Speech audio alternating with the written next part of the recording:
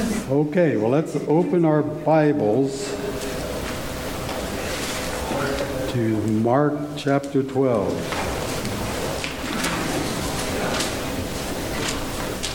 Actually, I'm going to put this away and put this there. So let's review what happened last week in Mark, where we were.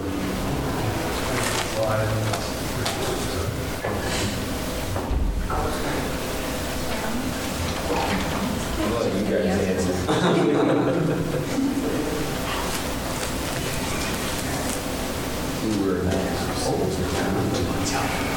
Mark chapter 12, and we were speaking about Pardon? Taxes? Oh, right. It was the tax issue, wasn't it? Yes, You know, pay your taxes to see. I missed my cue. I didn't bring a quarter of it. Yes, so the issue is that the religious authorities, the Jewish religious authorities, are trying to get rid of Jesus, and one of their means is to discredit him by asking him questions that they hope he can't answer, which is silly considering who Jesus is, the one who designed everything that there is, knows everything. So we're in chapter 12 of Mark. How many chapters are in Mark? 15 and a half. 15 and a half. Okay, we'll get to that eventually. And so just so you know, how many chapters are in John? 22. And how many does he spend on the last week of Jesus' life on earth? Almost all of it. Pardon? Most of it. Well, full half of it. Yeah, 12. So with Mark, we're already at chapter 12, so we're 3/4 of the way through, and now we are getting to we are in the last week in chapter 12. So we're going to be seeing closure on a lot of things.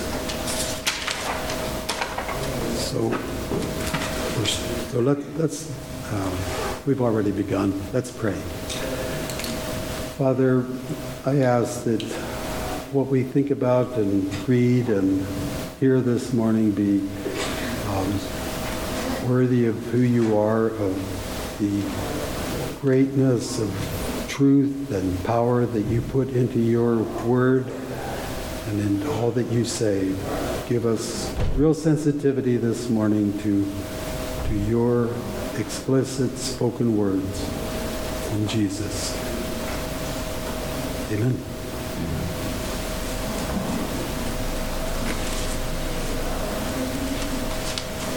So we're starting at verse 28 in chapter 12. What has just happened, as we were talking about, the Sadducees was one of the groups that didn't like Jesus because they were very much the ruling party. Most of them were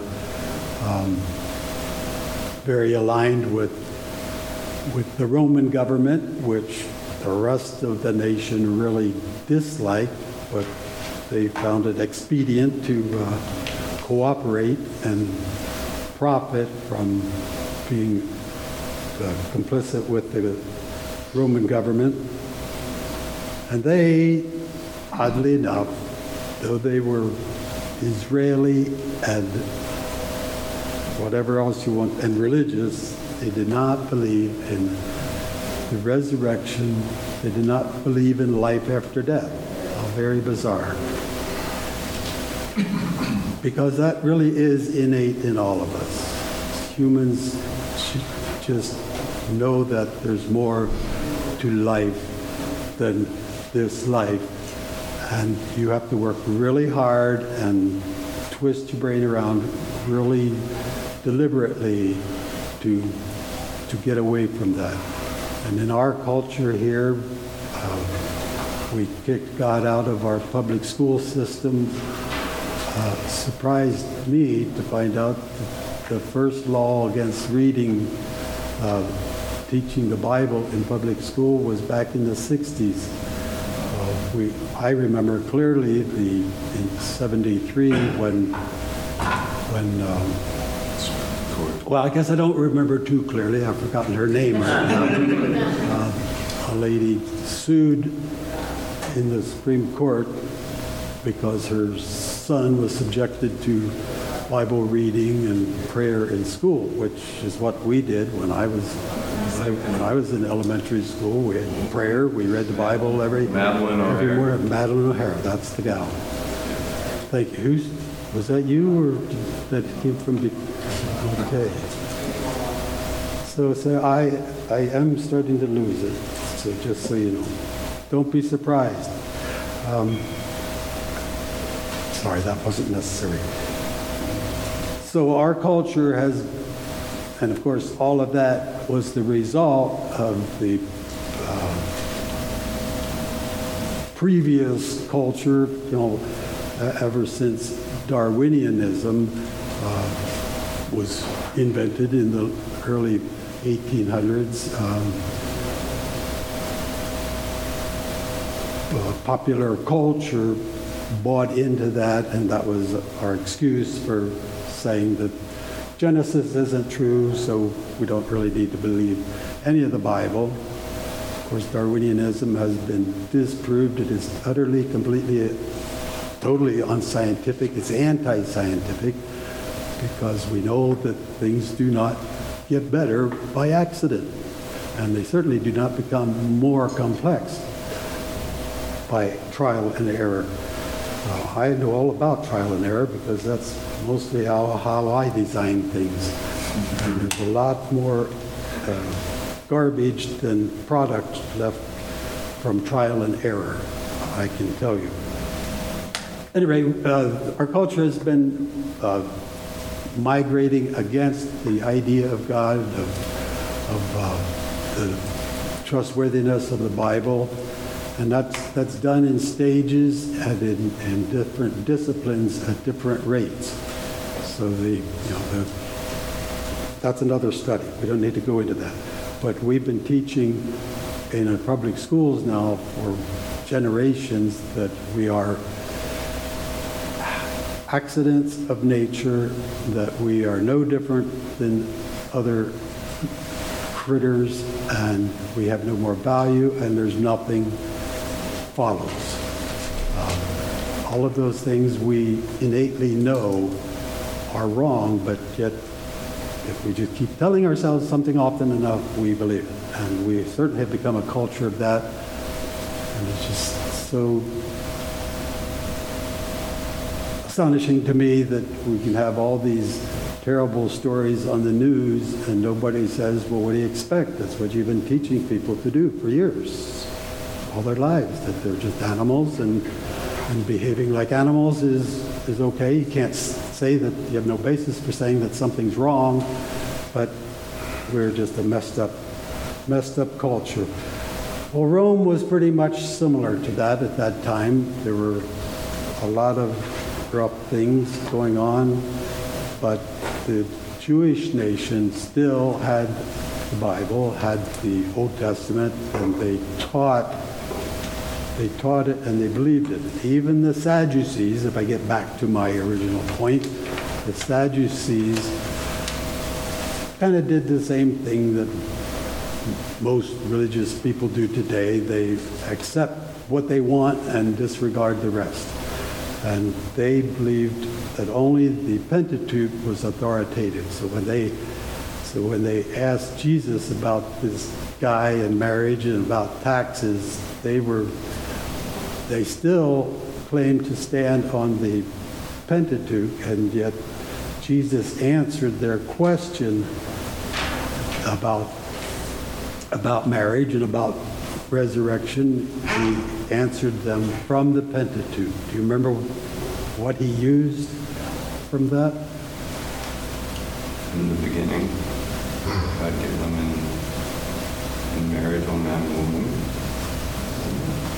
Yes, so marriage was instituted by God in the original design, but his response was about, he switched because they didn't ask him about life after death, but Jesus told them about life after death. What did he say? In heaven, the men or people are neither given, do they marry, or neither given in marriage. Like Okay, the but angels, and that they're okay, you're still stuck on marriage. After he answered that question, he said, Concerning we the need to, dead. yeah, concerning the dead, yes. Concerning the dead, what did he say? Went back to the burning bush. Went to the burning bush and said that I am. God said, I am the God of the Abraham, Isaac, and Jacob. Therefore, God is not the God of the dead, but of the living. Which is very, very cool. We have to remember that. I just really started but take so much time on that. But it's really important for us here to remember that our dead are not dead.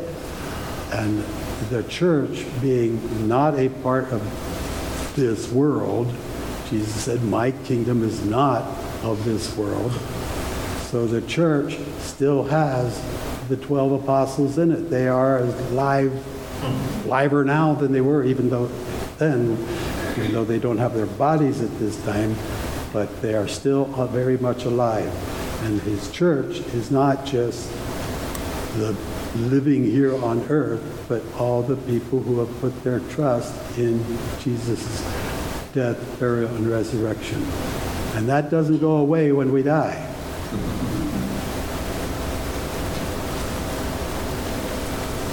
Okay, let's go to verse 28. And who do we meet there? Somebody want to read verse 28 for me?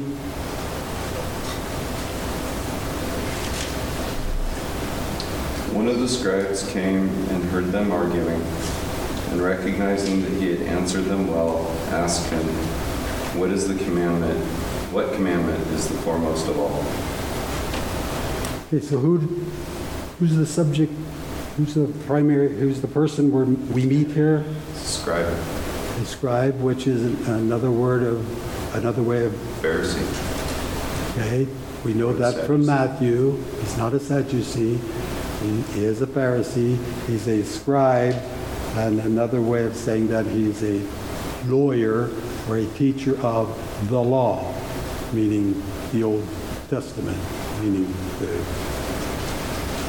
the Pentateuch and the prophets. So he's a student of that and a teacher of that. And so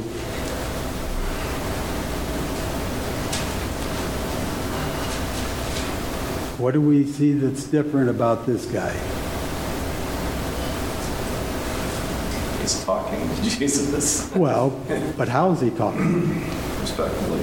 Well, yeah, see, he has listened to what Jesus answered the Sadducees. On one part, he's glad because he's a Pharisee, not a Sadducee, but he also listened and heard what Jesus said. And he understood that he had answered them well. Noticing, sorry, I've got the NIV here today because I missed my other one, but he noticed that Jesus had given a good, intelligent, irrefutable response. And so that piqued his interest, and so he took his opportunity to ask him something that was a common debate question for the religious people. What's the greatest commandment? Which one is most important?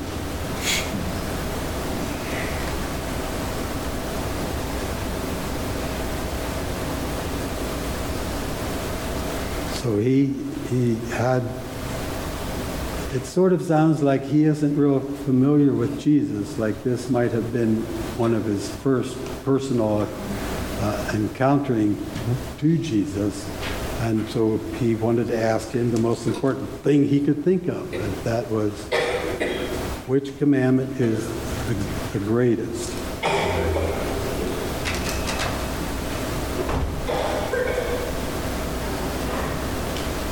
So what motivates that kind of a question? Genuine desire to do what God wants. Yeah, he sounds like this is important. And of course, a lot of people like to have arguments just for the sake of argument, but this guy actually sounds like he was seriously interested. So what was Jesus' answer? Am I being out of place for not reading all this to you? I assume people know what's in here already. Am I getting ahead of myself? You went back to the Shema. Which is? Deuteronomy 6:4. Hear, O Israel, Lord our God, the Lord is one. You shall love him. Okay, that was Jesus' answer. But that wasn't all of his answer. What else did he say? Second is that you shall love your neighbor as yourself. So this is Jesus' answer. The Pharisees had how many rules on the books? North of 600. Yeah, over 600 that they picked out from the Pentateuch and categorized them, and that's part of what this is. So when you have that many, you do need to know which one is more important, because everything is related to everything. So all these rules are related to other principles and rules. So it is very helpful to know what is most important. So the Shema is the section of Moses' writings that a faithful Jew will repeat, from memory of course, twice a day. And it's quite a long section. We rounded off to Deuteronomy 6, verses 4 through 9, but they also had included some other sections added to that to fill it out. But here Jesus, that's directly where Jesus went to, so that's a good thing. So the nation of Israel has a good biblical God's Word foundation, right? They knew the law. They knew what it said. They knew what it said. They liked the law, but didn't like the fact that their forefathers had killed all the prophets. And that is anyway, these are all lessons for us, and I won't touch into those completely, but yes, they had a good foundation. They knew what was most important. The most important thing is for you to hear, and by implication know, that the Lord our God is one. And that word one includes the idea, completely includes the idea is that he is unique. There is only one of these. And as he says in Isaiah, is there another God like me? I know of none. Right. So God is unique, and he is one. And what's the important part of knowing that? There's no other God. Right. It's only him. And we're not. Pardon? We're not him. Yes, that's right. Singular. We aren't, and we ain't gonna be. Amen. Hallelujah. Yes. So our response to knowing that is what? Worship Him? Okay. In the words of the Shema, what are we to do? Love Him. Love Him. So the creator of the universe, bigger than our brains will ever be able to comprehend, even the part that exists, we're to love that person. It seems like there is a very big gap between we and he.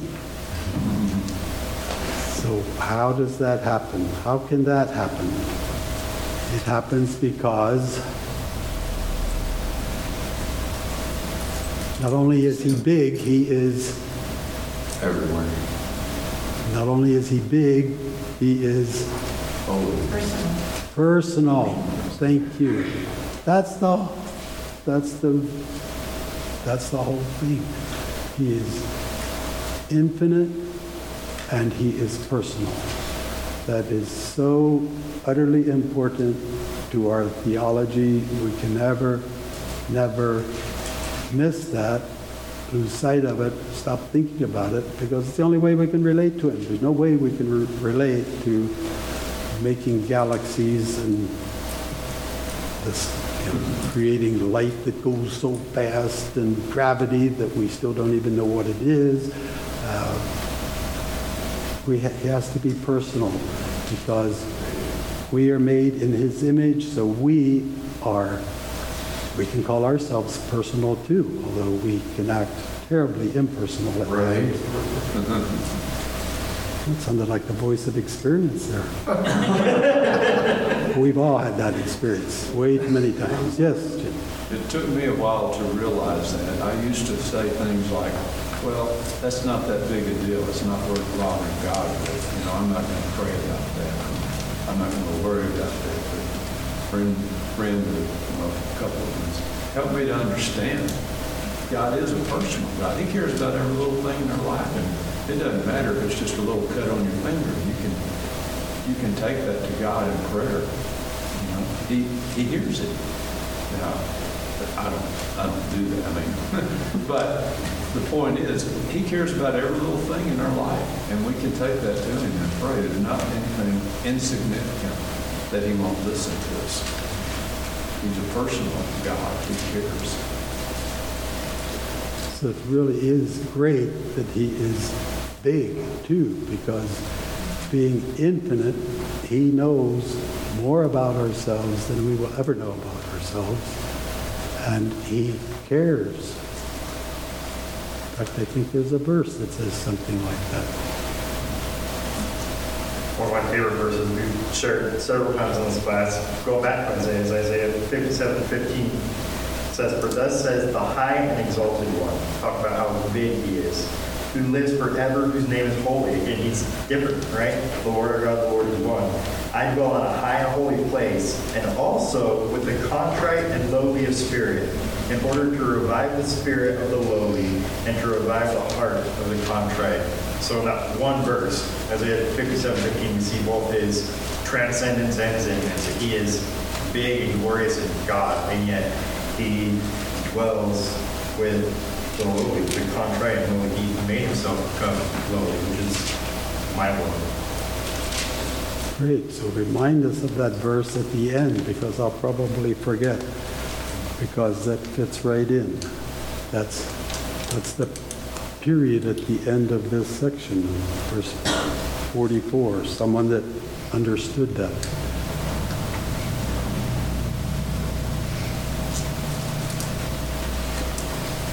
Okay. So this loving God, he loves us. He knows all about us. He was willing to give his son life, not only living in a stinky, messy place that this is, but to die for us. He loves us so personally too. So yes, He does care about this scratch. He knows, and I've got lots of those, and I pretty much don't think about them. He thinks about them more, because those scratches are sometimes the things that kill people. We think we know a lot about infections, but in fact, we have a lot yet to learn.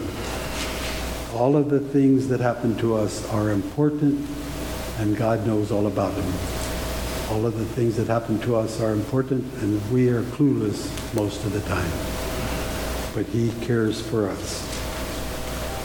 So this love for God should be reflective of His love for us. It needs to be, what are the words that Jesus used in His answer?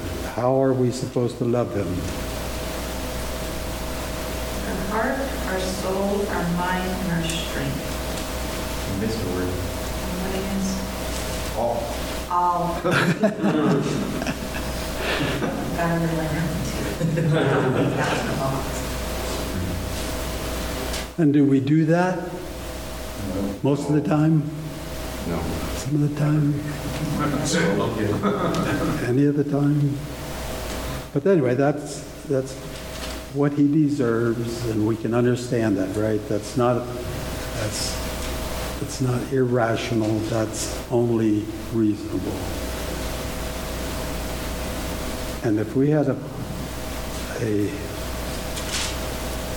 outside of ourselves view of our capacities to do anything, we would probably be much more anxious to love Him. In fact, one of the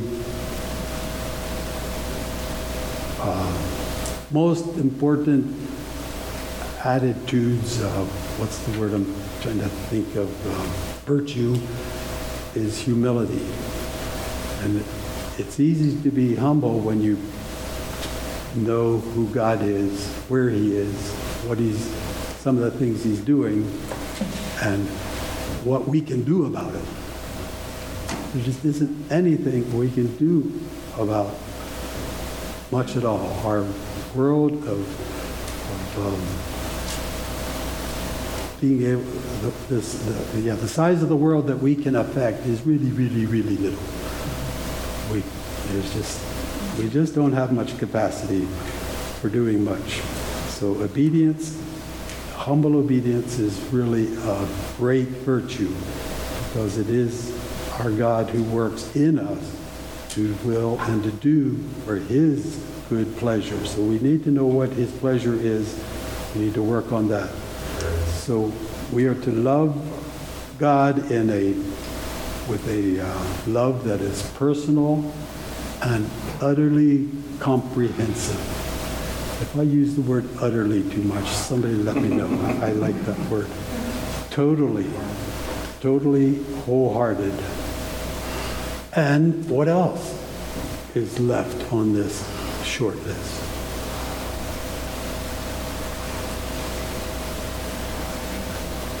You may say it out loud. To love our neighbor.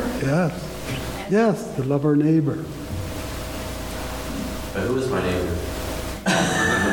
You're in the wrong book for that. Sorry to say it. Well, good. I do want us to understand that. So what is our neighbor?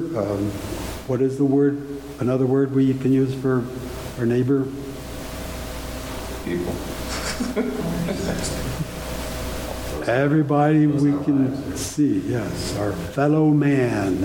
Anybody that we're within reach of or sight of. And that's the most interesting, the Bible Knowledge Commentary there said it in a very good way. Our natural self-love is to be equally directed to our fellow man. To love our neighbor as we love ourselves. That's pretty tall order there, because we spend the rest of the time talking about that. You just think about that. But that's what the right thing to do is.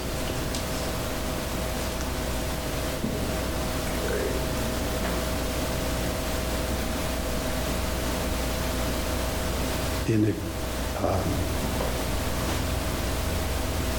just happen to know Ephesians 5:29, talking about a man should love his wife as he loves himself, because every man nourishes and cherishes his own body, and that's how he's supposed to love his wife. But here, we're also told we're to love our neighbor as ourselves. So those two words make that really challenging, to nourish and cherish our neighbor. Whoa.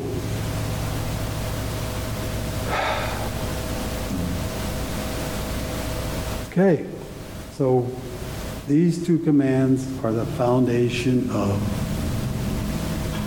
all that God wants us to be doing. If we could do that perfectly, we wouldn't be breaking any other laws. Isn't that amazing?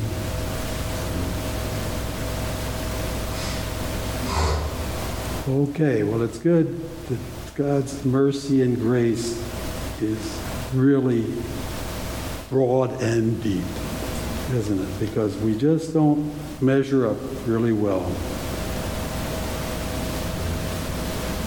I think it's amazing that we can boil everything down to 2 laws, and that's really, really stinking difficult for us. Yeah, it doesn't help much, does it? It doesn't help at all. Yeah, it's only 2 you need to worry about. Okay, any other comments on up to this point?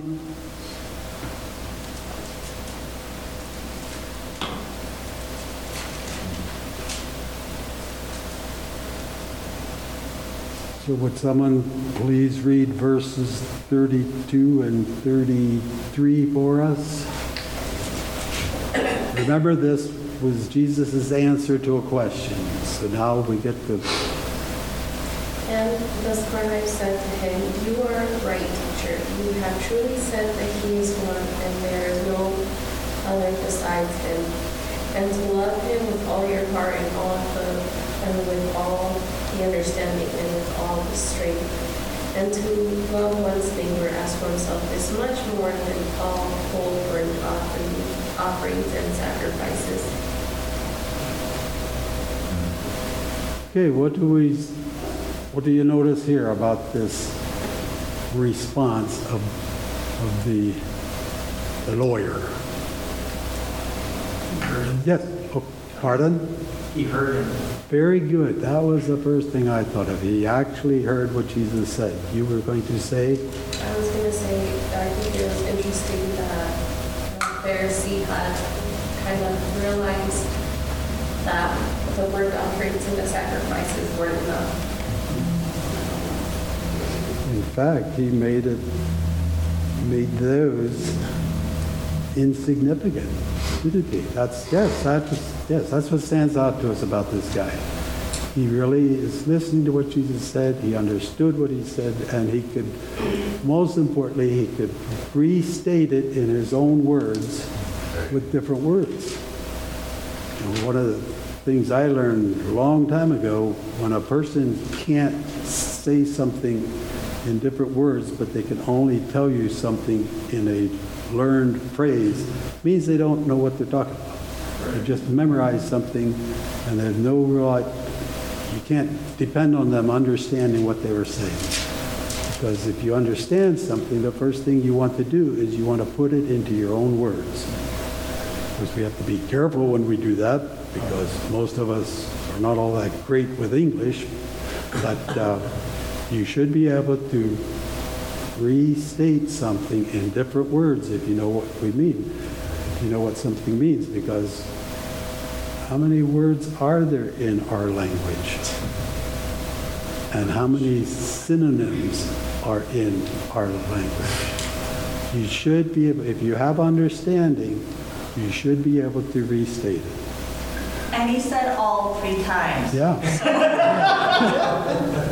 He got that far. Hey, we're hearing 2 now. This is good. Well, he not only, he agreed with not only said that he was right, he agreed with it. Very significant. And Jesus saw that too, didn't he? Jesus was listening. He knew the law because God had stated that he would rather have people who love him and who are loving their neighbors rather than burnt sacrifices.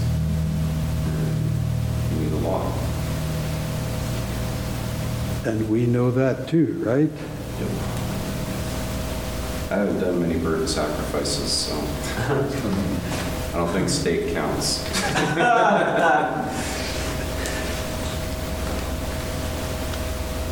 So there's a verse somewhere that says,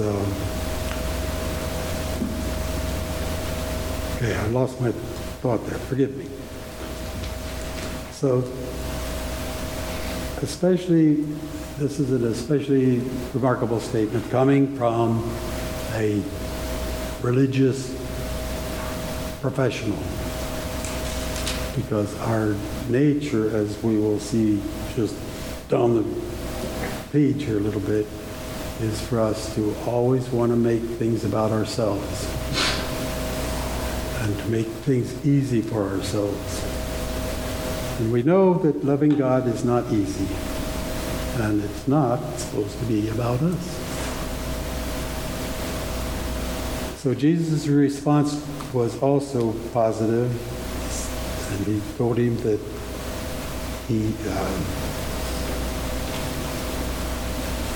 Jesus saw that he'd answered wisely. He said, "You are not far from the kingdom of God." So is there anything somebody wants to say about that phrase? Just that he understood, he agreed with Jesus. The next thing was to have faith, to trust in Jesus. Okay, I was being a little oblique there.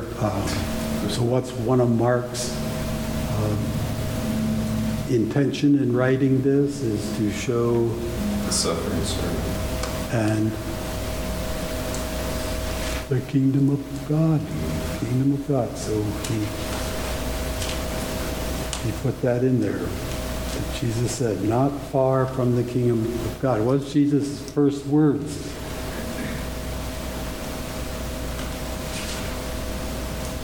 You're not far from the kingdom of God. Well, no, I meant back at the beginning was Jesus, one of the first things Jesus said when he became public was, Repent, God is at hand. thank you, repent, for the kingdom of God is at hand. And here's a guy that is not far from the kingdom of God. Did he say that of anyone else? Like Peter or James or John? He had other words for them. Lots of words for Peter. Yeah. So anyway, this is a remarkable thing, and Mark is the only one that has recorded this guy's response to Jesus. So that's very encouraging for us.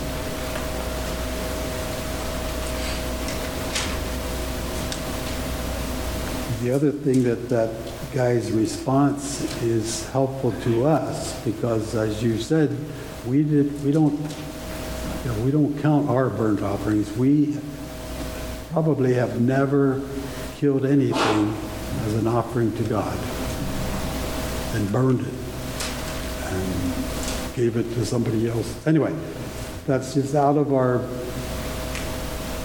life, because Jesus was the final sacrifice, right? So we don't do those kinds of sacrifices, but we can also understand that all of those requirements of God's law to the Israelis and to mankind in general, we have to trust that Jesus fulfills those for us. He gives us his righteousness, because we just don't have any of our own. Because we just aren't capable of being perfect in any way. So loving God and loving our neighbor is what we can focus on, right? Yeah. Okay, the next section is the end of 34. Somebody like to read that? And after that, no one dared to ask him any more questions. Yeah. How about that? So this is how Mark ends Jesus' interaction with the public. He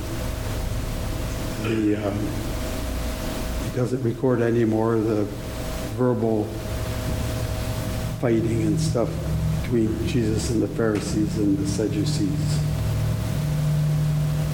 Okay, so then the next section here is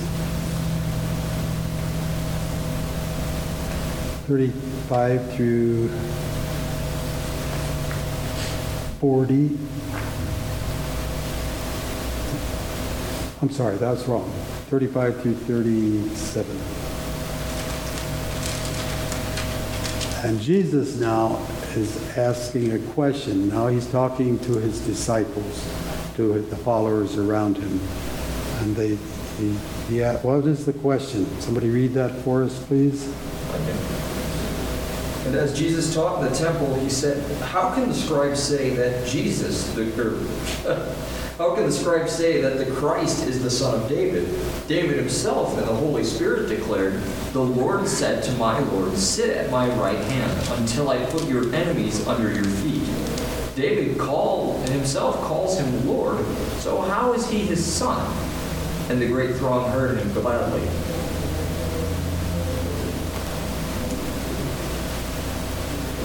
So would somebody like to comment on that? What is he talking about? Just a few chapters back, we met a guy named Bartimaeus. What did he say? Son of David. Jesus, son of David. So what does that mean? It's a messianic prophecy. He's the Messiah. The fulfillment of God's promise. Fulfillment of God's promise, yeah. He's in the lineage of David, too. Yes. Descendant of David, and we care about that because why? Or they care about that. They care about it. Well, we care about it too. As God promised that God always be a descendant of David. Okay, and what do we call that? Cain prophecy. Yes, it's a covenant, right? Right? The Davidic covenant. That's part of that he would always have. So the nation of Israel was looking for a descendant to come be king of the Jews. Were they aware of that at the time? Yes. In fact, they've already done it, right? They've already acknowledged him just days before that they lauded him as king, their coming king. So why is Jesus asking this question? Well, there was a debate at the time how Christ could be God, the coming Messiah could be God, when he was a descendant of David. So they couldn't grasp the fact that Jesus could be the Christ if he was a descendant of David, and Jesus is showing them that the Christ that David said called. Well, now I'm confused, but anyway, he's trying to show that he existed before David and after. Yeah, well, the legal religious people, they emphasize that. In fact, everybody, because that's a stretch. We've never seen an incarnation before, so that's a hard thing to grasp. It's just one of those things that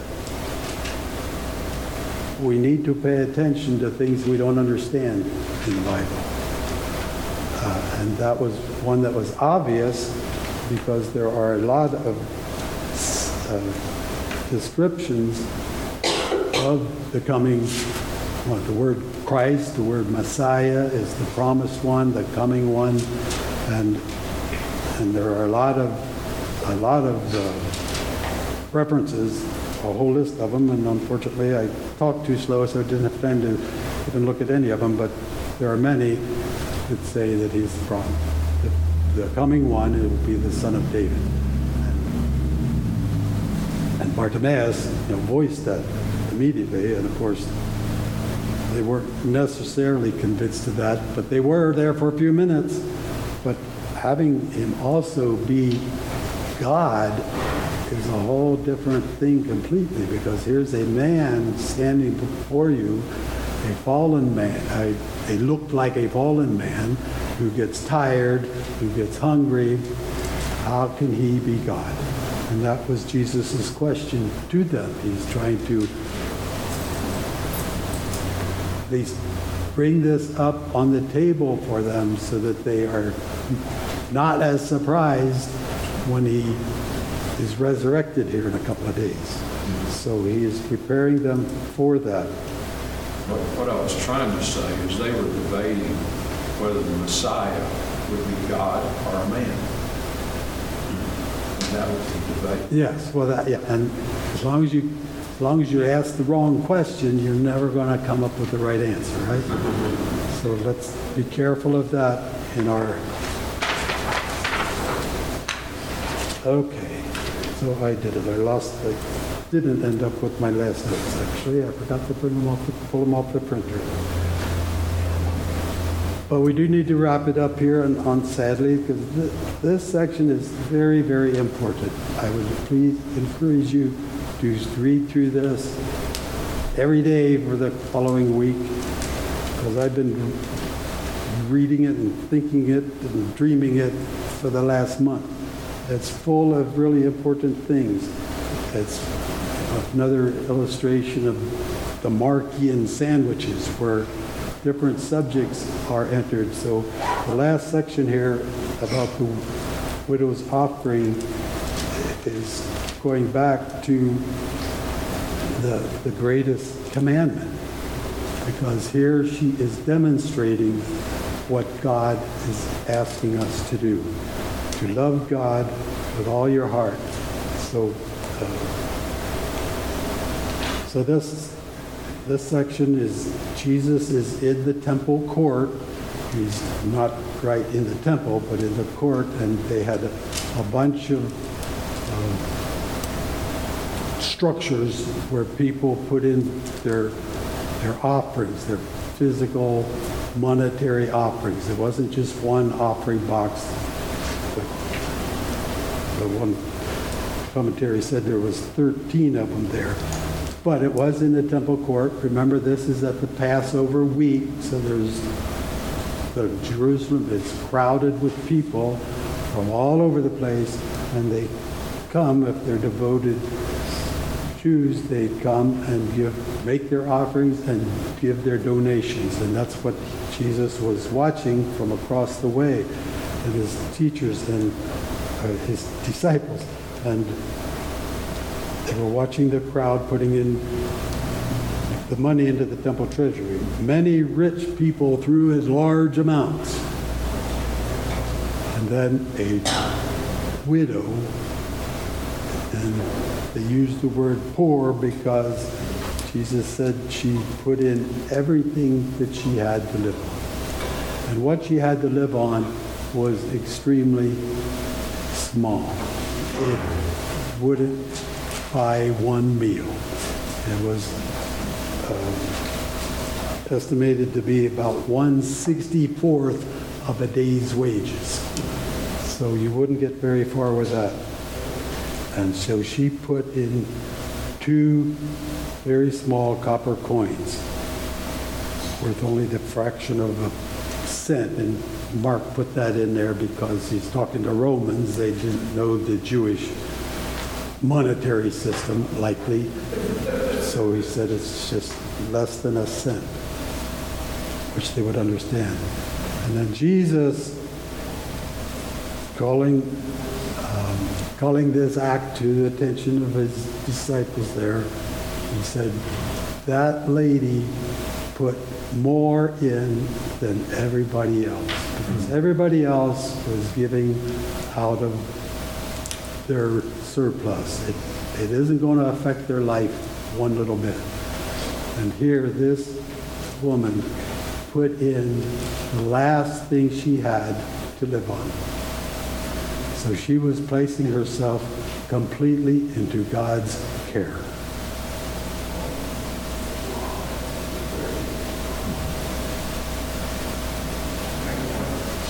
It's like the Galatians Paul was talking about there in 2 Corinthians, where he says they were giving out of their poverty. Yep, giving for others. Macedonians, not Galatians. Different province. Yes.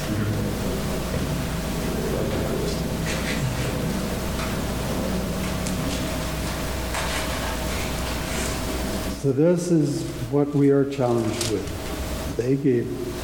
They all gave out of their wealth, but she, out of her poverty, put in everything she had to live on. So back in the beginning of this section, we're talking about loving God with all. And here she literally did put all in that she had to live on. So from that moment on, she was totally dependent on God. Totally dependent. Well, it is time to stop, and I'm sorry, I was not prepared well enough, so I encourage you to read through that again. There are quite a few contrasts in this section. I totally skipped over the part of the typical lawyers, the typical scribes who walked around in fine clothing and loved respectful greetings in the marketplace and always took the seats up front so everybody could see how important they were. And if you invited them to the party, they always wanted to sit beside rich people. But yet, they didn't live that way. Those people did not have a prescribed position in the Jewish community. That was one that was created, and they did not have it wasn't a real job. They just did it, and they were devoted to God doing it, but they had to depend on other people to support them because it wasn't a paid position in the system. And so they lived on donations, and of course, who are the most susceptible to give more than they should even in our culture today? Who do the scammers hit up first? Old people and women are most particularly targeted. And that's what these guys did. They were willing to take money from people that they should not be taking money from because it was important for them to have their fancy clothes and to be able to be out there in the market, out there in the city, standing on street corners, making long prayers so that people could see them. So they can see how holy they are, right? Yes, I guess. Anyway, let's pay attention to what the Bible says from Genesis to Revelation. It is all in there, and if we don't understand it, that's our problem, not God's problem. It's not something we should ignore. Thanks for paying attention.